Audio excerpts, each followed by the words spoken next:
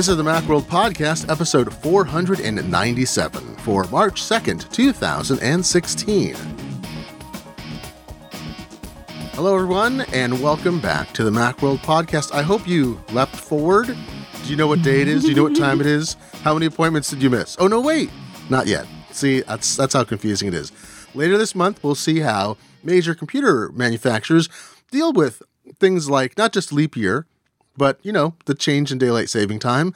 And with me to talk about this, I think she's here. Are we an hour off, an hour day off? I don't even know. Susie Oakes, the executive editor of Macworld. Hello, Susie. Hi, Glenn. How are you? I never know what time. I leapt back and then I fell forward. It was pretty awkward. I don't know what happened. The extra day isn't as big of a deal as the hour, I feel like. I have a friend a day is just a day, like, you know, whatever. They're all the same. I have a friend who's a good friend whose birthday is today. So happy birthday, Susie. And won't hear this probably. I don't know if she listens to the podcast. But anyway, I'll tell her to listen. And sure she was almost born on February podcasts. 29th. Her birthday is an exact increment of years of four, her age. So her mother really didn't want to give birth on the 29th. I'm like, then you'd be one of those kids whose birthday only happened every 4 years and everyone would make fun of you at school because kids are cruel. You don't have a birthday this year. It's like, yes, I do. It's just not on the calendar. Yeah. I would have definitely made fun of a kid if his birthday was on February 29th. I would have been like, you freak. Your day doesn't exist. You don't have a birthday. What if you're born in that leap second that they do every once in a while? You wouldn't have a birthday for years or generations. Oh, man. Well, we'll get to see, it's always exciting when that moment comes closer, not just leap days, but daylight saving time when that jumps back and forth because operating systems are not always good with that kind of thing. And funny things happen. Speaking of funny things happening to operating systems, hey, funny thing happened to a bunch of people at iMacs. Did you hear the one about the broken Ethernet Touch driver? ID that all of a sudden, I'm in the middle of a phone? Twitter hiatus. I may return. We'll see. But you're saving all your jokes for the podcast now. Saving them exactly. This is our Dad Joke Central now. Things lit up. I got email from people. I see stuff on Facebook in the Slack teams I'm in. People are like, my iMac stopped. Something went wrong. I can't download from the Mac App Store. I'm like, well, maybe another certificate expired, but it only seemed to affect iMacs. And sure enough, something had related to system integrity protection, a great new feature in El Capitan. There was a problem with driver signing or something like that with the new Ethernet driver. I don't know. We wrote about it. It's a little obscure. You can go to the macworld.com article to make sure you get the updated fix or you're still having this problem. I'm glad you noticed because I don't think any of us in the office are using Macs with Ethernet. I don't use an iMac either. It's Jason Snell wrote about it 6 colors because it happened to him. He's like, "Hey, things broke," and so this is one of these side effects of better security. Is something was a little off, and so the system said, "Blark," I'm not going to accept this, which is great, except that Apple potentially isn't testing with enough different configurations. I don't know. It was weird. And I just wanted to call back to last week. We mentioned in passing that the Error 53 situation was fixed, and Apple apologized. They released an update. They'll ostensibly going to reimburse people based on what they said. It's like if you paid money to have your phone fixed, you should get in touch with us and so forth. And an astute listener pointed out, hey, you missed one thing. And I had missed this. I read over it too quickly when we were recording. Apple admitted that they'd released a testing version, that this actually was supposed to be test code to see if the Touch ID thing had become unpaired, and it made it into production release. And that's why the error was so unhelpful, which was the thing that we were railing about. We were like, error 53, what does that mean? But yeah. Well, if it's unhelpful, a testing code, then it doesn't have to be super helpful. And also explains why it happened suddenly. It didn't happen in like iOS 9.0.0 or whatever. So although, somebody had it happen in iOS 8, I believe. There's a story at Daily Dot a year ago. So we don't have the full answer, but somebody may have triggered a testing condition in that version too. But clearly, I was impressed that Apple apologized, is trying to make things right. But as has been said, things are slipping a little. It'd be nice if they could figure out how to not have stuff like this happen. I mean, not like nothing should ever go wrong, but at the scale they are, it just seems problematic when they're slipping like this. I don't know. But we'll get, they fix things. If they weren't fixing, if they're like, nope, that's your problem, then it would be a much more hostile situation. Yeah, at least it's, most of the time you're buying Apple things from Apple. Even if you're not, even if you're buying Apple things from, like Best Buy or somebody, like Apple has, they stand behind their stuff and they're going to try to figure it out. And it can be frustrating to, get those answers and keep getting escalated and stuff. It can be a long process, but they've been pretty good about making this stuff right. Yeah, in my opinion. I like that. It's that's one of the reasons that Apple tends to stand out. That's one reason I've actually bought extended warranties, as I've talked about in this podcast before. Even though a lot of people recommend you don't buy extended warranties, I've used them and they've been great. And that sometimes says the original product maybe isn't made as well as it should be if you need to use an extended warranty. But it's complex. I was just reading up on drones. I was doing a little editing on drones, and there's some drones offer policies, interesting insurance policies. If you lose your drone, you can pay for insurance so that they'll get it replaced, or you get a refurbished unit or whatever. Like that's at least so far. Our iPhones do not fly away. When they do, we'll have to deal with that. Flying iPhones. Flying When's that iPhones. coming? That's the flying Before toasters. the flying cars or after the flying cars? Just The flying hover cars are phones. taking forever. Hover phones. You'd get awesome selfies if you had hover phones. It would just kind of like Yes. magnetically hover near you.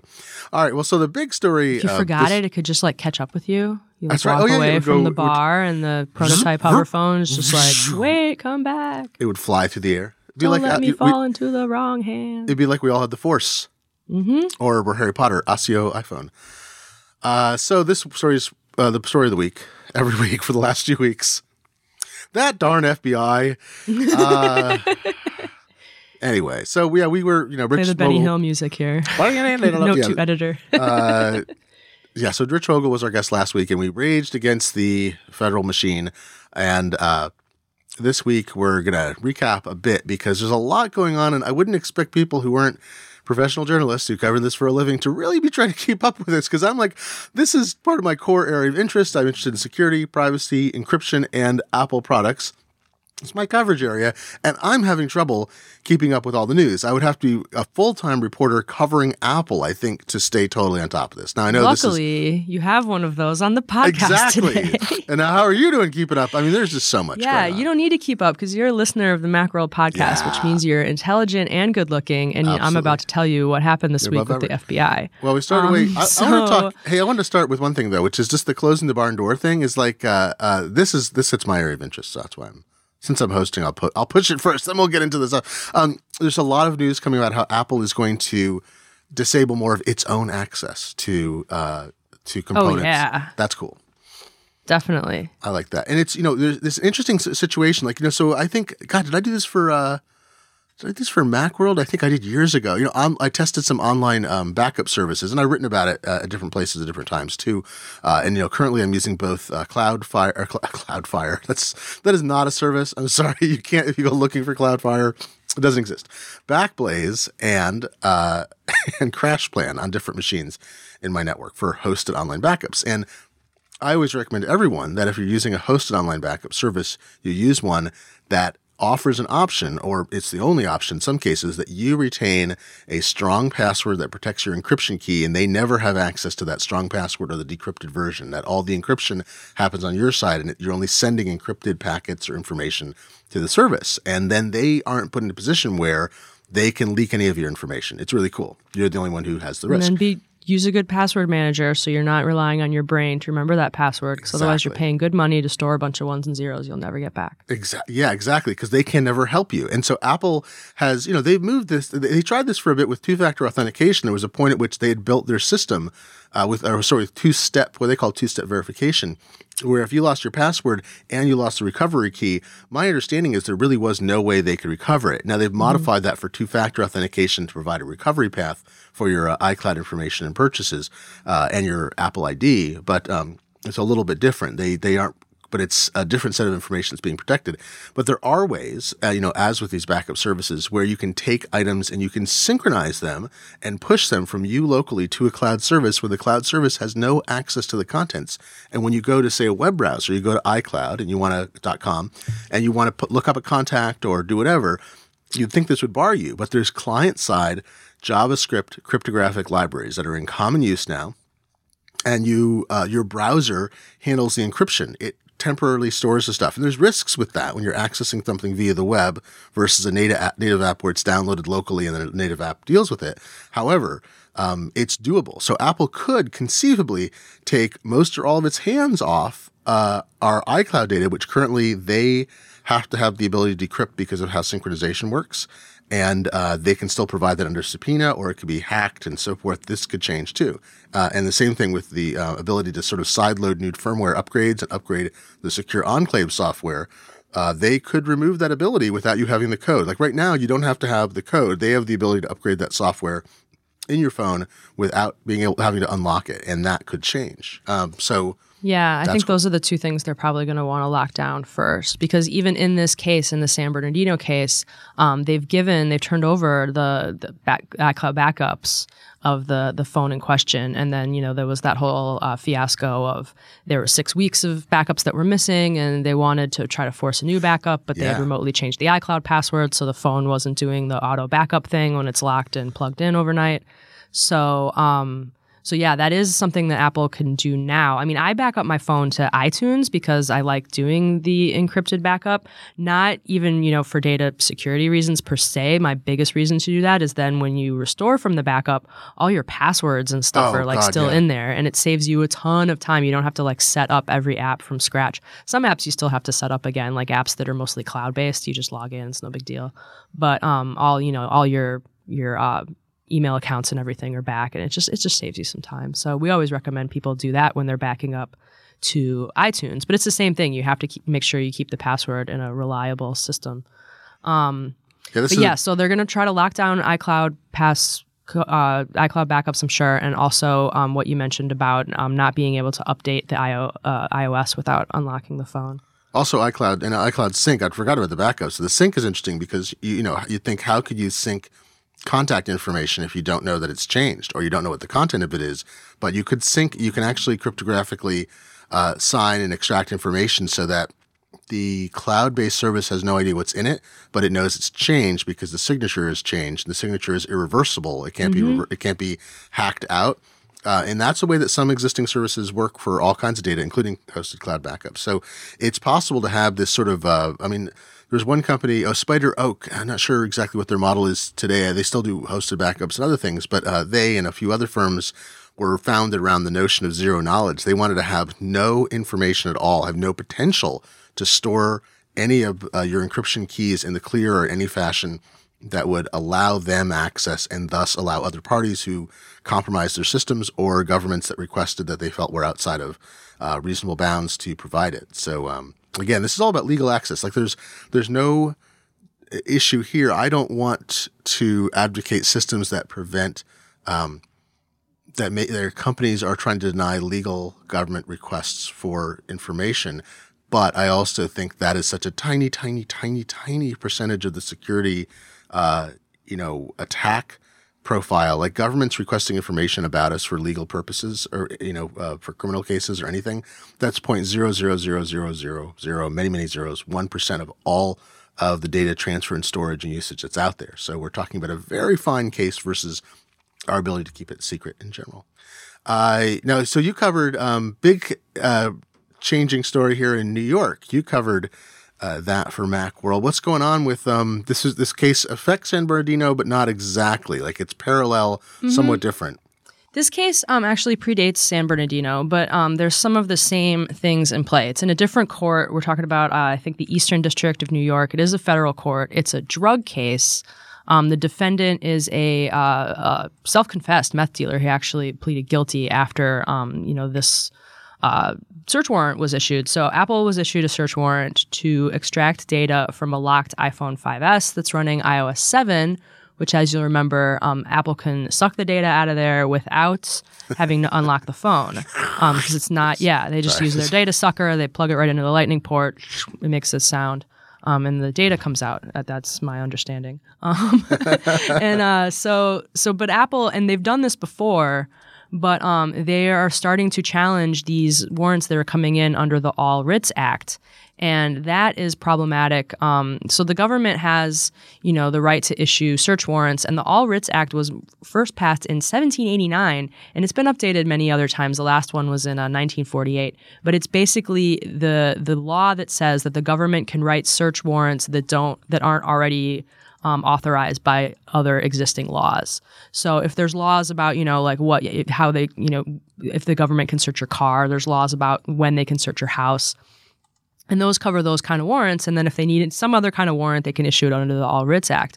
So the government has been issuing all these breaking into these phones warrants to Apple under the All Writs Act. And Apple had been complying with them before, but now it really seems like they want to get out of this business because they're saying like, you know what? No, there's a communications law enforcement act that they want these things to come under. Congress has also debated but not passed other legislation that's a little more, up to date for communications. The All Writs Act used to be used for, phone communications and phone switches, and then it was and even that Communications and Law Enforcement Act was originally written for phones, and it's been updated since then to cover internet stuff. So Apple's just sort of saying like, look, these are new times. Like, we have all these millions of encrypted devices out, and we want clear rules about like what we have to do and what we can and can't do. So they're just sort of challenging them under this All Writs Act that's not appropriate, and that's what's happening in the New York case. So this week, Judge Ornstein, who's been accused of being kind of he wants to have this debate on privacy and encryption. He wants this to be a public debate. So they were kind of expecting him to rule this way, but he quashed the government's motion for Apple to suck the data out of this phone. He's saying like, no, you can't do that under the All Writs Act. They looked at case precedent. There's a three-pronged test. The same three-pronged test was mentioned by the government in the San Bernardino case. So now we actually have a judge on the record saying like, nope, Apple doesn't meet any of the conditions of this test. And Apple has submitted, their filings and briefings that this would be unduly burdensome. They don't want to do this, and I'm agreeing with them, and they don't have to do this. So I'm sure that's not, the end of the line in the New York case, and it's going to keep being argued. But that is a win for Apple over there, and that's one of the things that they're arguing in the San Bernardino case. The San Bernardino case has the extra element of the government's asking for Apple to, create this new tool for law enforcement to use that doesn't even exist now. So they're talking about that, if that's, allowed and should be done. And then they're also challenging it on the All Writs Act. So there's kind of two sides being argued. And Apple's lead counsel and senior vice president, Bruce Sewell, is actually testifying before Congress today, pretty soon. Just about what we're recording. So we'll have something up on that definitely by the time you guys read the podcast. But there's a lot going on. The CALEA Act that you cite, that's the... yes, thank you. That's the... I know it's the pronunciation, but it's the long name is right. And that was part of the judge's argument is that CALEA... Communications Assistant for Law Enforcement Act. It was first passed in 1994, so it was covering wiretapping, but they've expanded it to cover, and it's mostly about data in motion, like the companies, the telecommunications companies that move your data around the country. The government wants them to, let them peek in with warrants and, through the courts and everything to be able to peek in on people's communications in order, to keep us safe. So, and this is a little different because this is more data at rest than data in motion, but, that all has to be argued out.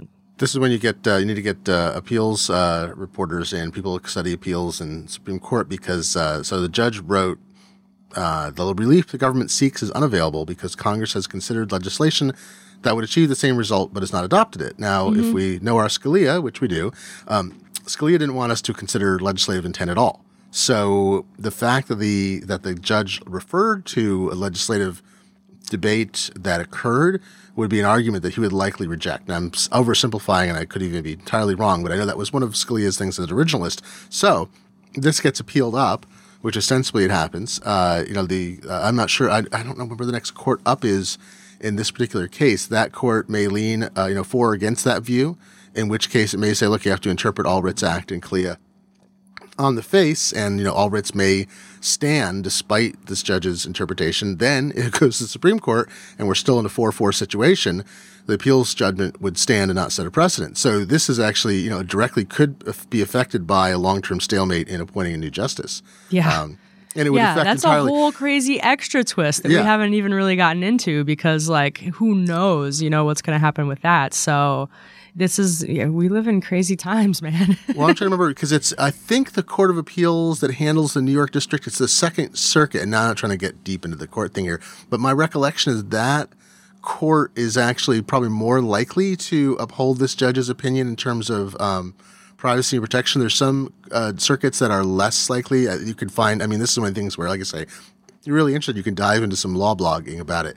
But it really could. I mean, it could be an appeals court whatever the appeals court says could wind up being upheld, and the Supreme Court would essentially be deadlocked because this is traditionally the kind of issue that they wind up in a split. Now, sometimes there are certain things where you have 7-2 splits in the court over privacy issues that favor individuals, depending on precisely the kind of information or situation. But yeah, it's fascinating. I mean, the judge's basic argument, though, is that the Congress had the opportunity to legislate to specifically provide this kind of thing that the government, the Department of Justice is alleging needs to be handled, and they rejected it. Therefore, because the law doesn't say it and the CALEA doesn't say it, that it's not actually an option. You can't just make a logical case out of it from a 200-plus-year-old law.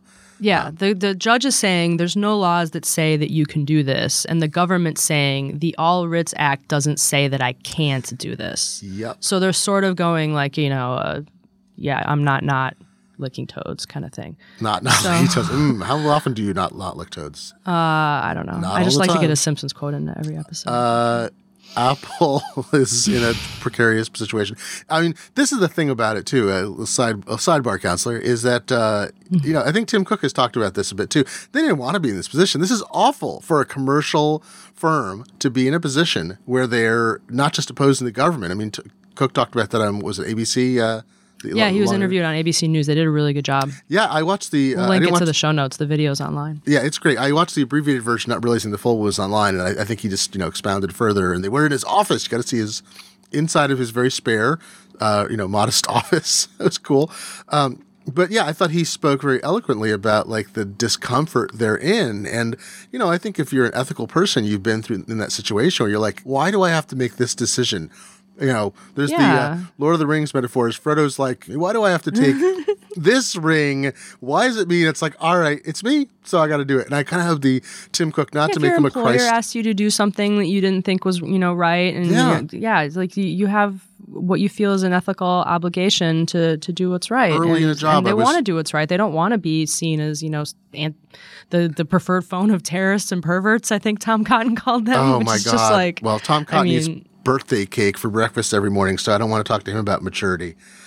I'm not kidding. Go read it. Well, and another thing that I think Tim Cook pointed out somewhere, and maybe in that same interview, it's all kind of blending together in my brain right now, but he pointed out that it's not even the slippery slope of if they help the FBI bust open this one iPhone, there's going to be hundreds of other iPhones behind it. Yeah, that's right.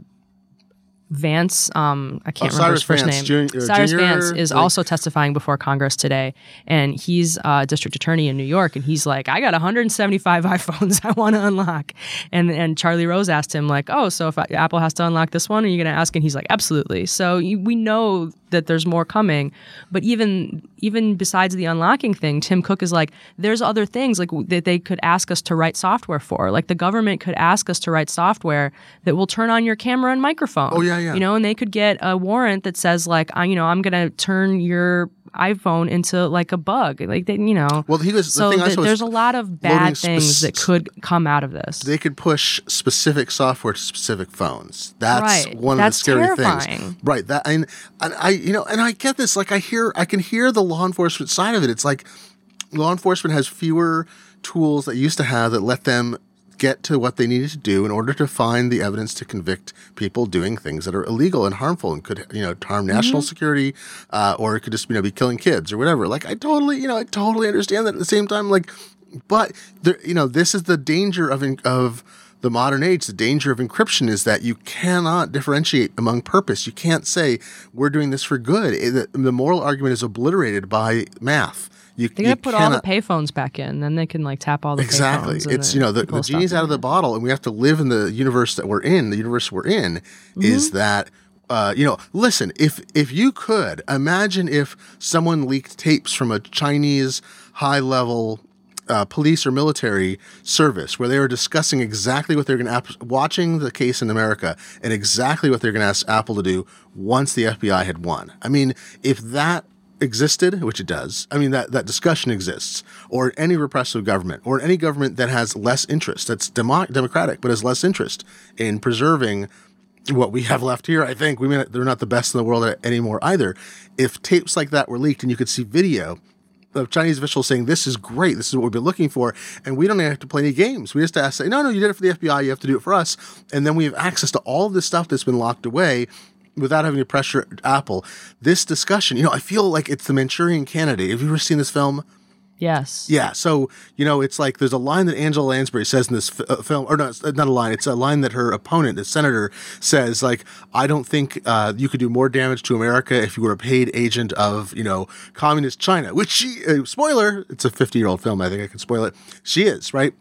And she's setting up this whole thing. Sometimes I feel like this whole thing, I'm not a conspiracy theory, but it still has that sense of like what we are doing is we're letting every repressive government in the world win, despite the particulars of this case, or despite the good intentions of law enforcement, assuming all their intentions are good even, it becomes that kind of Manchurian Candidate situation. No more harm could be done to people worldwide if the FBI were actually all working for Chinese most repressive elements of its government. So there you go. FBI Manchurian Candidate theory. You heard it here. No, not really. Stake of freedom. It's just freedom at stake. No big deal. That's freedom. It's not a big deal. Don't worry about it. Speaking of China, so this story came out, obviously being spread by probably government sources and those in favor of the FBI's policies that Apple had rolled over for China, right? That Apple was Apple had in fact made all these changes and things for China, had given what they'd wanted, so why aren't they doing it for the FBI?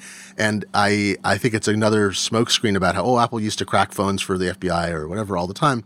The stuff they did for China, whether or not you agree with it, Apple does business in many countries, and it has to obey the laws in those countries, and it believes... China is a super important market for Apple, too. Mm-hmm. Like, they're experiencing, like, just huge, like, triple-digit growth there all the time. But all the reports are that Apple has done things like, I think it's let them examine some source code, it's given them access that it probably has given other governments or other groups in governments, but it hasn't, it's not selling special iPhone firmware in China. And in fact, from all reports, it's pushed back pretty hard about certain kinds of things. So, especially regarding user privacy of phones. So they're trying to conform with what is a repressive state's dictates about how information flows. And you have issues like the Great Firewall of China that aids people from being able to freely access information outside China as easily as they used to, and so forth. There's all these things that go on, and China is constantly attacking phones and systems and networks and whatever to maintain information flow about what they're trying to access. And it's not the only country that does that. But I think it's an interesting smokescreen that it's like, China has been getting this from Apple. I'm like, so you really want to compare yourself? You really want to say, well, if China's getting it, we, ostensibly the cradle of democracy, not if you don't just discount Athens, that we should get the same kind of thing as this repressive dictatorship. I'm like, well, maybe that's not the best argument to make. Yeah. Yeah, so I'm really interested in seeing what they say today. And then the first court hearing in the California case is in Riverside on March 22nd. Apple did file their first brief. The government gets a chance to respond. Apple gets a chance to respond again. And then the judge gets a week or two to read everything. So we will be on top of this as it goes. Also, interesting story came out at TechCrunch originally, I believe, that Apple had hired, or at least temporarily. It's interesting because it was this guy made a tweet. Frederick Jacobs had worked on Signal. It's an app that Edward Snowden, it's his preferred communications app. And he said, a tweet that said, I'm delighted to announce I accepted an offer to be working with the CoreOS security team at Apple this summer. So it's unclear whether it's a stint or whatever. Whisper Systems, which is the company he worked for, Whisper Systems developed software that now is in I think it's a TechSecure is a component that's in WhatsApp on some platforms. And the EFF gave TechSecure, I believe it was 7 out of 7 check marks for security and privacy for messaging apps. And if I recollect correctly, I'm trying to remember, I think it's Moxie Marlin's Spike is well-known security guy. I know it's a great name, isn't it? That is a great name. Wow. Not his original name, I don't believe, but maybe it is. I don't know. It's an awesome name. Doesn't matter. he was Still involved. awesome. I don't know what his involvement still is. It's funny. Open Whisper Systems doesn't have information on their site about the current people involved, but he was one of the people involved with Whisper. He was at Twitter for a bit. He was the head of the security team there. Oh, he was a founder of Open Whisper Systems, which is the folks who made TechSecure and Signal. He may be at Google right now. Is that right? I'm not sure. It's unclear. No, I guess he's back at Open Whisper. Anyway, these are Frederick Security Jacobs. guys are so mysterious. Yeah, it's true. Moxie Marlinspike and Frederick Jacobs are two of the leading people in the world in terms of this kind of thing. And so one of them's going to work for Apple. Fascinating.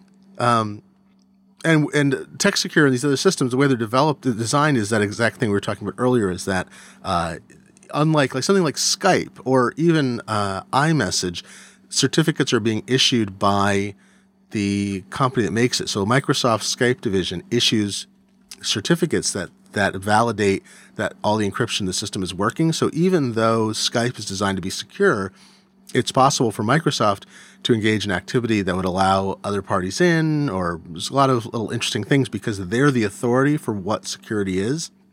Individuals aren't. TechSecure was designed in a way that takes that loop out. There's ways to validate that certificates haven't changed and so forth. So it's outside parties have more assurance that nothing has been changed in the setup. And that's actually remains one of the flaws with iMessage is that I think iMessage got 5 out of 7 check marks in EFF's thing. Part of it is outside auditing, and part of it is who controls that root certificate that sort of establishes trust in that with that certificate you can suborn processes. So I think that's cool that Apple is They're going after those extra check marks. yeah, more check marks. Check marks check marks is I like good. check marks. Gosh, have we covered all there's so many things. Have we covered all the FBI related, security related things? I think so. Yeah, check out the Tim Cook interview. I mean, Apple's been doing a really good job of getting their message out. The government's been trying really hard to counter that message. James Comey wrote an op-ed. So both sides are kind of just weighing in, and then the congressional testimony is a good thing. I'm glad that Congress is like, okay, we're not going to wait for the courts to hash this out. Like we're Congress, we should have a voice in this as well, which they really should. That's something that Apple wanted. So yeah, it's a fascinating story. It's been really fun kind of reading about it. It's so important, but it's also really, really interesting. There was one other person who just came out about I'm blanking. It wasn't Michael Hayden.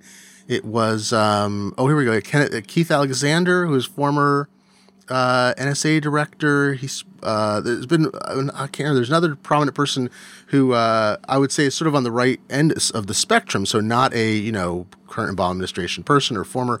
Again, a lot of people saying the people who are not in the current administration saying, look, I get what law enforcement wants. I think it was Michael Hayden. Well, Michael Hayden was director. There's more, but somebody just the other day. I'm trying to remember who it was. I just saw this last year, but Hayden did, and also like I say, this fellow Keith Alexander. There's just more and more people who are not currently in office, so they're not under political pressure. Some of them with decades of experience in the field and working in law enforcement and working specifically on cracking these kinds of things. That was under their directive, saying, yeah, totally get why law enforcement wants to do this. I might have said the same thing if I were still in position, but really this benefits other countries, hackers, security.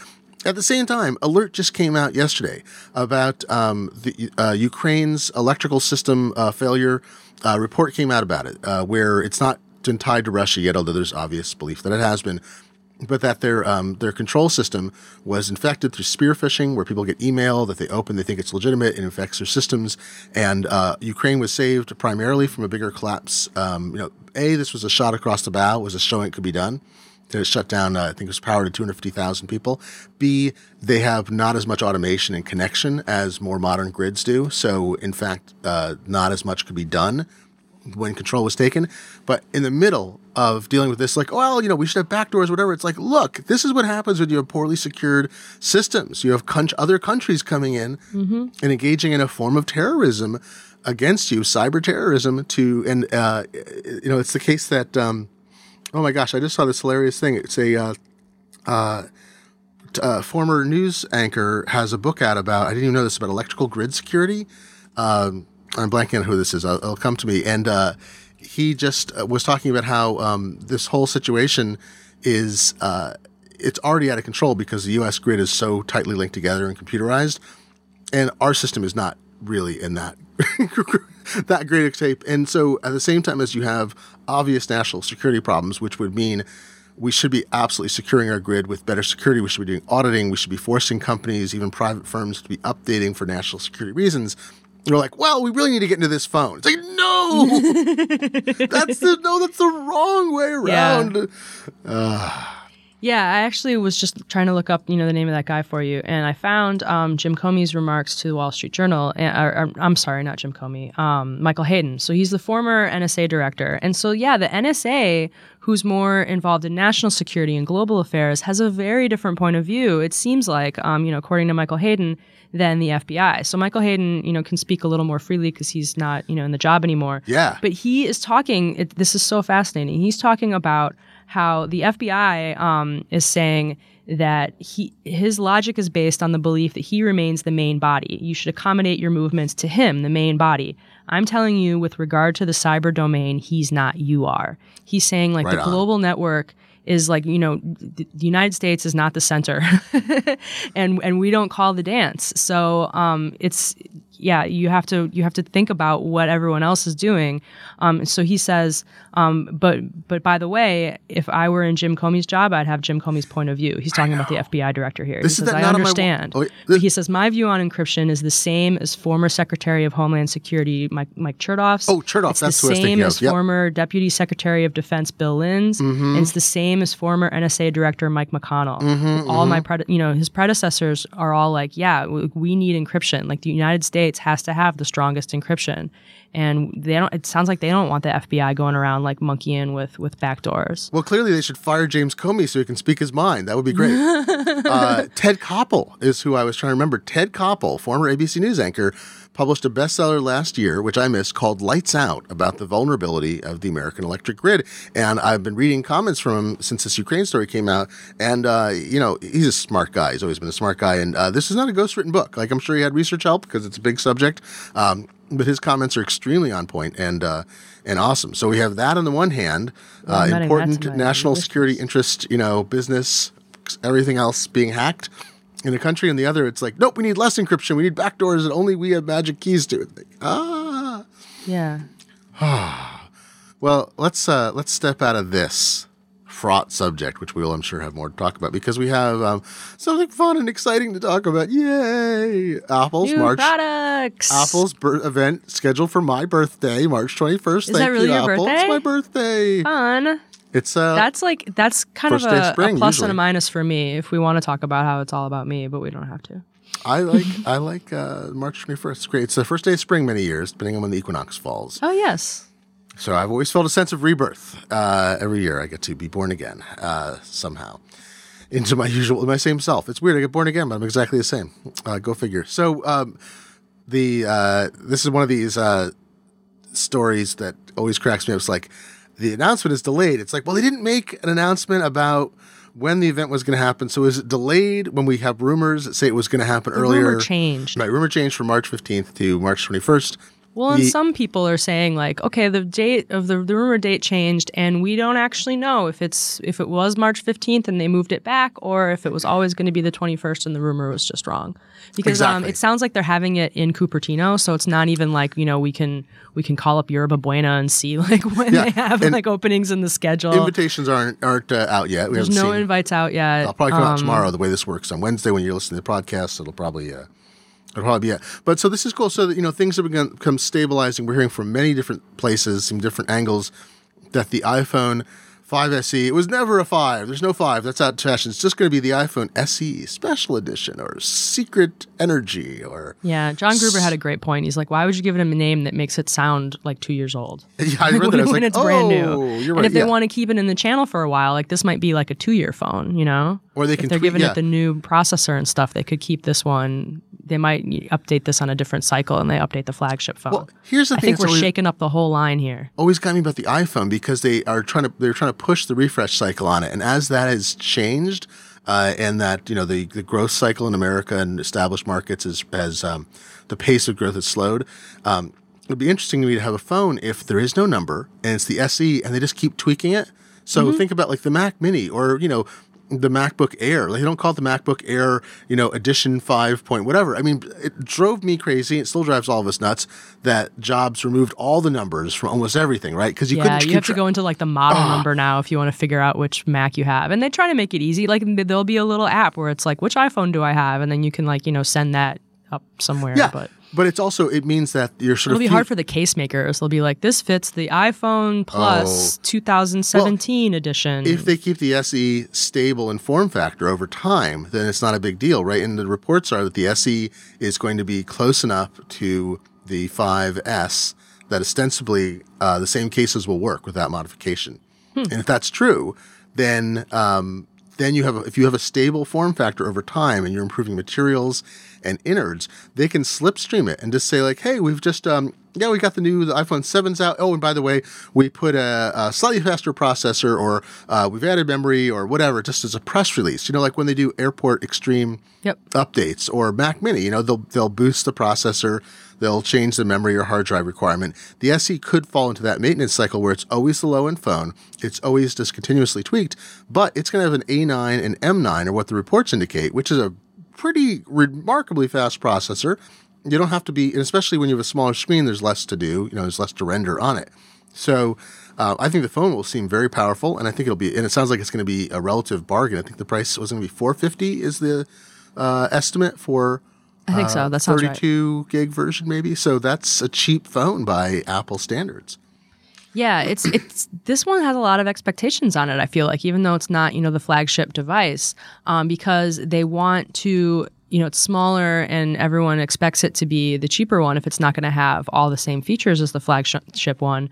But it's also kind of like the upgrade phone for a lot of people who have held out from the 6 and the 6S. When they did the last earnings report, you'll probably recall it, they said that only 60% of the people who had an iPhone before the 6 came out haven't upgraded yet. Yeah, so there's a lot of people who are potential upgraders to this phone. So they want to make it feel like new and awesome. And I think those chips are really going to help. And if it has like live photos, that's a really fun new feature to play with if you haven't had it before. It'll have Apple Pay, which is new to those people, but it probably won't have every single thing that the flagship one has, because that's why the flagship phone is the big cool expensive phone. So this one, it's it's going to be interesting to see what the reaction is after they announce it. If people will be satisfied with the mix of features and price, because a lot of people are really looking to that small one as being like, okay, this is going to be my new phone if I have the 5S and I've been holding out this whole time.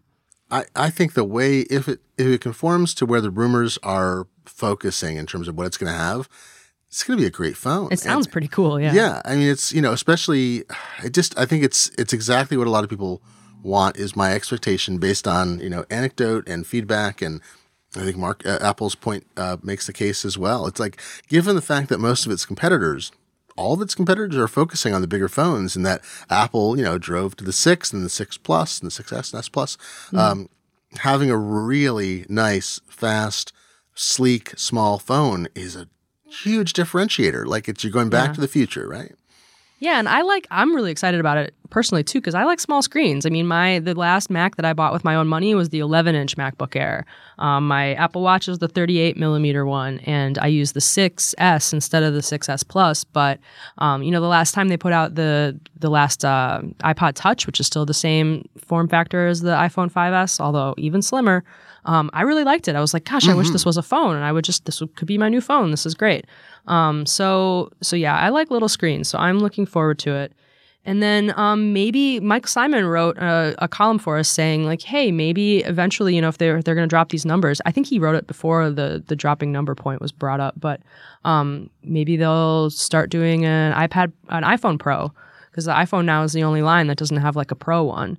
So they could say, iPhone Pro, iPhone Air, or iPhone SE or something. Well, it could be iPhone Plus, and iPhone SE, and that could be the three. And the Plus right now is only really differentiated by size. Like it has a couple different features, but when it seems like the marketing is all around like, this size and that size. So it's got optical stabilization, I think is the only extra. Yeah, it has optical stabilization. It has a couple software things. Like if you flip it to the side, it goes into landscape mode, which actually makes it feel a little more pro. you're like, ooh, it's like a little mini phablet. It makes it feel more phablet-like, I think. It's a small thing, but it makes a big difference. It's funny, when I pick up, my wife has an iPhone 5, and whenever she hands it to me to show something, I feel like I'm a giant. I'm like, what is this tiny phone? How do I use it with my giant hands? But it's funny how quickly you adapt. But she'd like a newer version of that. Please. I remember when the 6 came out, all the reviews, like especially the ones written by men, were all mentioning how big their hands were. They were all like, well, I have really big hands, but I found it I found it this comfortable to use or not. But they all like every single one had a sentence that started like, I have really big hands, but, and then when the watch came out, like big iPhone. The watch came out like 6 months later, and then everyone was talking about how like they have like slender wrists, but it looks good on my wrist, but I have slender wrists. And it was so funny. So I like tweeted a picture of like Mickey Mouse. I was like, here are what the Apple reviewers look like. Oh my with God. Their delicate wrists and their giant man hands. I used to think I have big Russian families, sort of Slavic, Jewish. I thought I had big Russian hands. My hands and wrists are the perfect size. Compared to other people, I do not have big hands, which is fine. That means I can use fine instruments. Other rumor that's been stabilizing is the notion of a 9.7-inch iPad Pro. Speaking of smaller screens. Pint-sized Pro. I mean, people love the iPad Pro. I would say, I don't know about sales. Like, look, we never know about sales till Apple tells us. We don't know. The way people react to the iPad Pro is actually more intense to me than the way people reacted to the original iPad. But it's a slice of people who have used it though, because it's so expensive. Yeah, but the people who have one love it. Everyone who has one is like, I love this. This is the true successor next generation iPad, and it's been 5 years between the original iPad and the iPad Pro. The iPad, when it came out, no one knew what we were going to use it for. It was like, this is new, it's amazing, they could even make it. Their apps, they iterated through 3 versions very quickly of the hardware, and it stabilized. Like, okay, in the market, it was a fun experiment that worked. Yeah, it worked, and it's any other company could make its fortune on it. For Apple, it's a small product line that the growth has tapered way off. The iPad Pro was, I would say, a bold and different move, and people are, Jason Snell has written very eloquently about it because he did not expect to buy one. He got one for review. He sent it back, and then he's like, I need one. And he's got a 27-inch iMac, I think. And I've heard this from many people who did not expect to fall in love with it. And then it's become, for some people, their only computer. I mean, they have a Mac, they still have, for whatever purpose, but they really spend most of their time on the iPad Pro. So I'm really fascinated by how excited people are about it. Who knew a stylus would make people excited? And I don't think we talked about it, but that was an issue in the late iOS 9.3 beta where being able to use the Apple Pencil for it came up on Clockwise when we were on Clockwise together. Oh, that's right. Yeah, different. Listen to us on a different podcast too. Yeah, well, so I haven't really fallen under the iPad Pro spell yet, but the way that other people gush about it like makes me kind of want to try it again. So, because it's fun to shake up your tools, it's fun to try new things, and it's fun to take like something heavier out of your bag and replace it with something lighter. But I just kept running into these like annoying roadblocks where I would be like annoyed with my tools several times a day. And, I have a lot to do, so I want to just use the tools that don't annoy me. But I feel like maybe if I got over that hump with it, it might be fun to try again because people really do like it. But I love Jason's column, which we'll link up his column the other day. We'll link it up to show notes.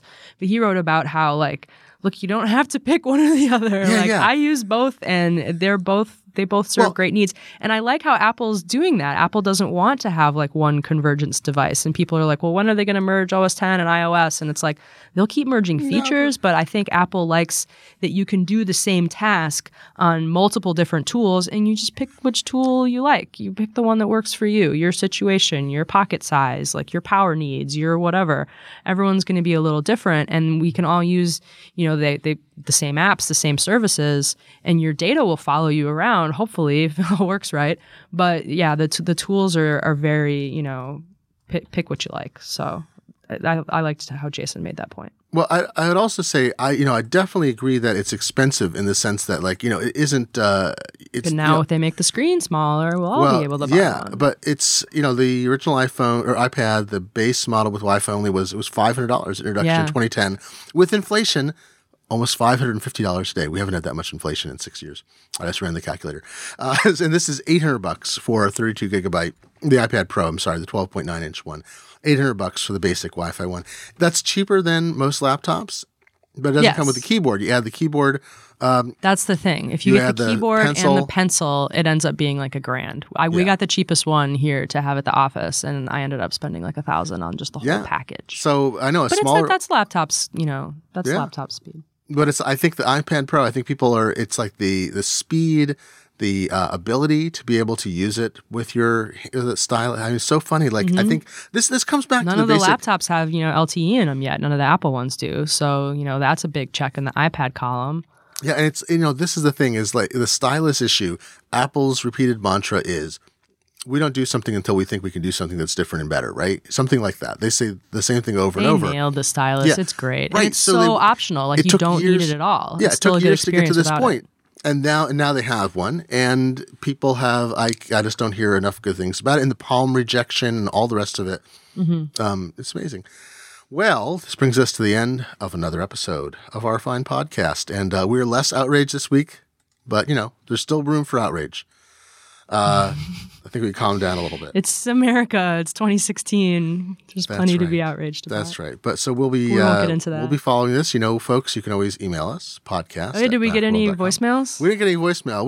We were very angry last episode. We told this at the end of the episode, so it may have prevented people. People may have been We chased them scared. all away first. We Then were we're like, terrified. call us. But folks, we are trying this experiment. If you would like to leave a voicemail, you can. You can call us at 415-712-CAST, C-A-S-T, 415-712-2278, and leave a short message with a question Tell or us a your best comment. dad joke. Yeah, tell us your bad We'll dad joke. play it on the Tell us air. where you're calling from. Give us which form of your name you want to use, or a pseudonym, or whatever. And we may use the audio on the air. You can also, just use QuickTime and iPad and your headphone device there, and record a short message. Send it to us. We're looking for feedback on this as always. So you can send it to podcast@macworld.com, where you can send other feedback, and you can find us as always at macworld.com. So looking forward to hearing from everybody with less outrage. It's 50% less outrage in this podcast. Susie, great to talk to you again. Thanks, you too. And I've been and remain Glenn Fleischman, senior contributor at Macworld. And this has been the Macworld Podcast, episode 497. Getting pretty close to that big 500. It's coming. It's March 2nd, 2016. Thank you all for listening, and we'll talk to you again next week. Bye.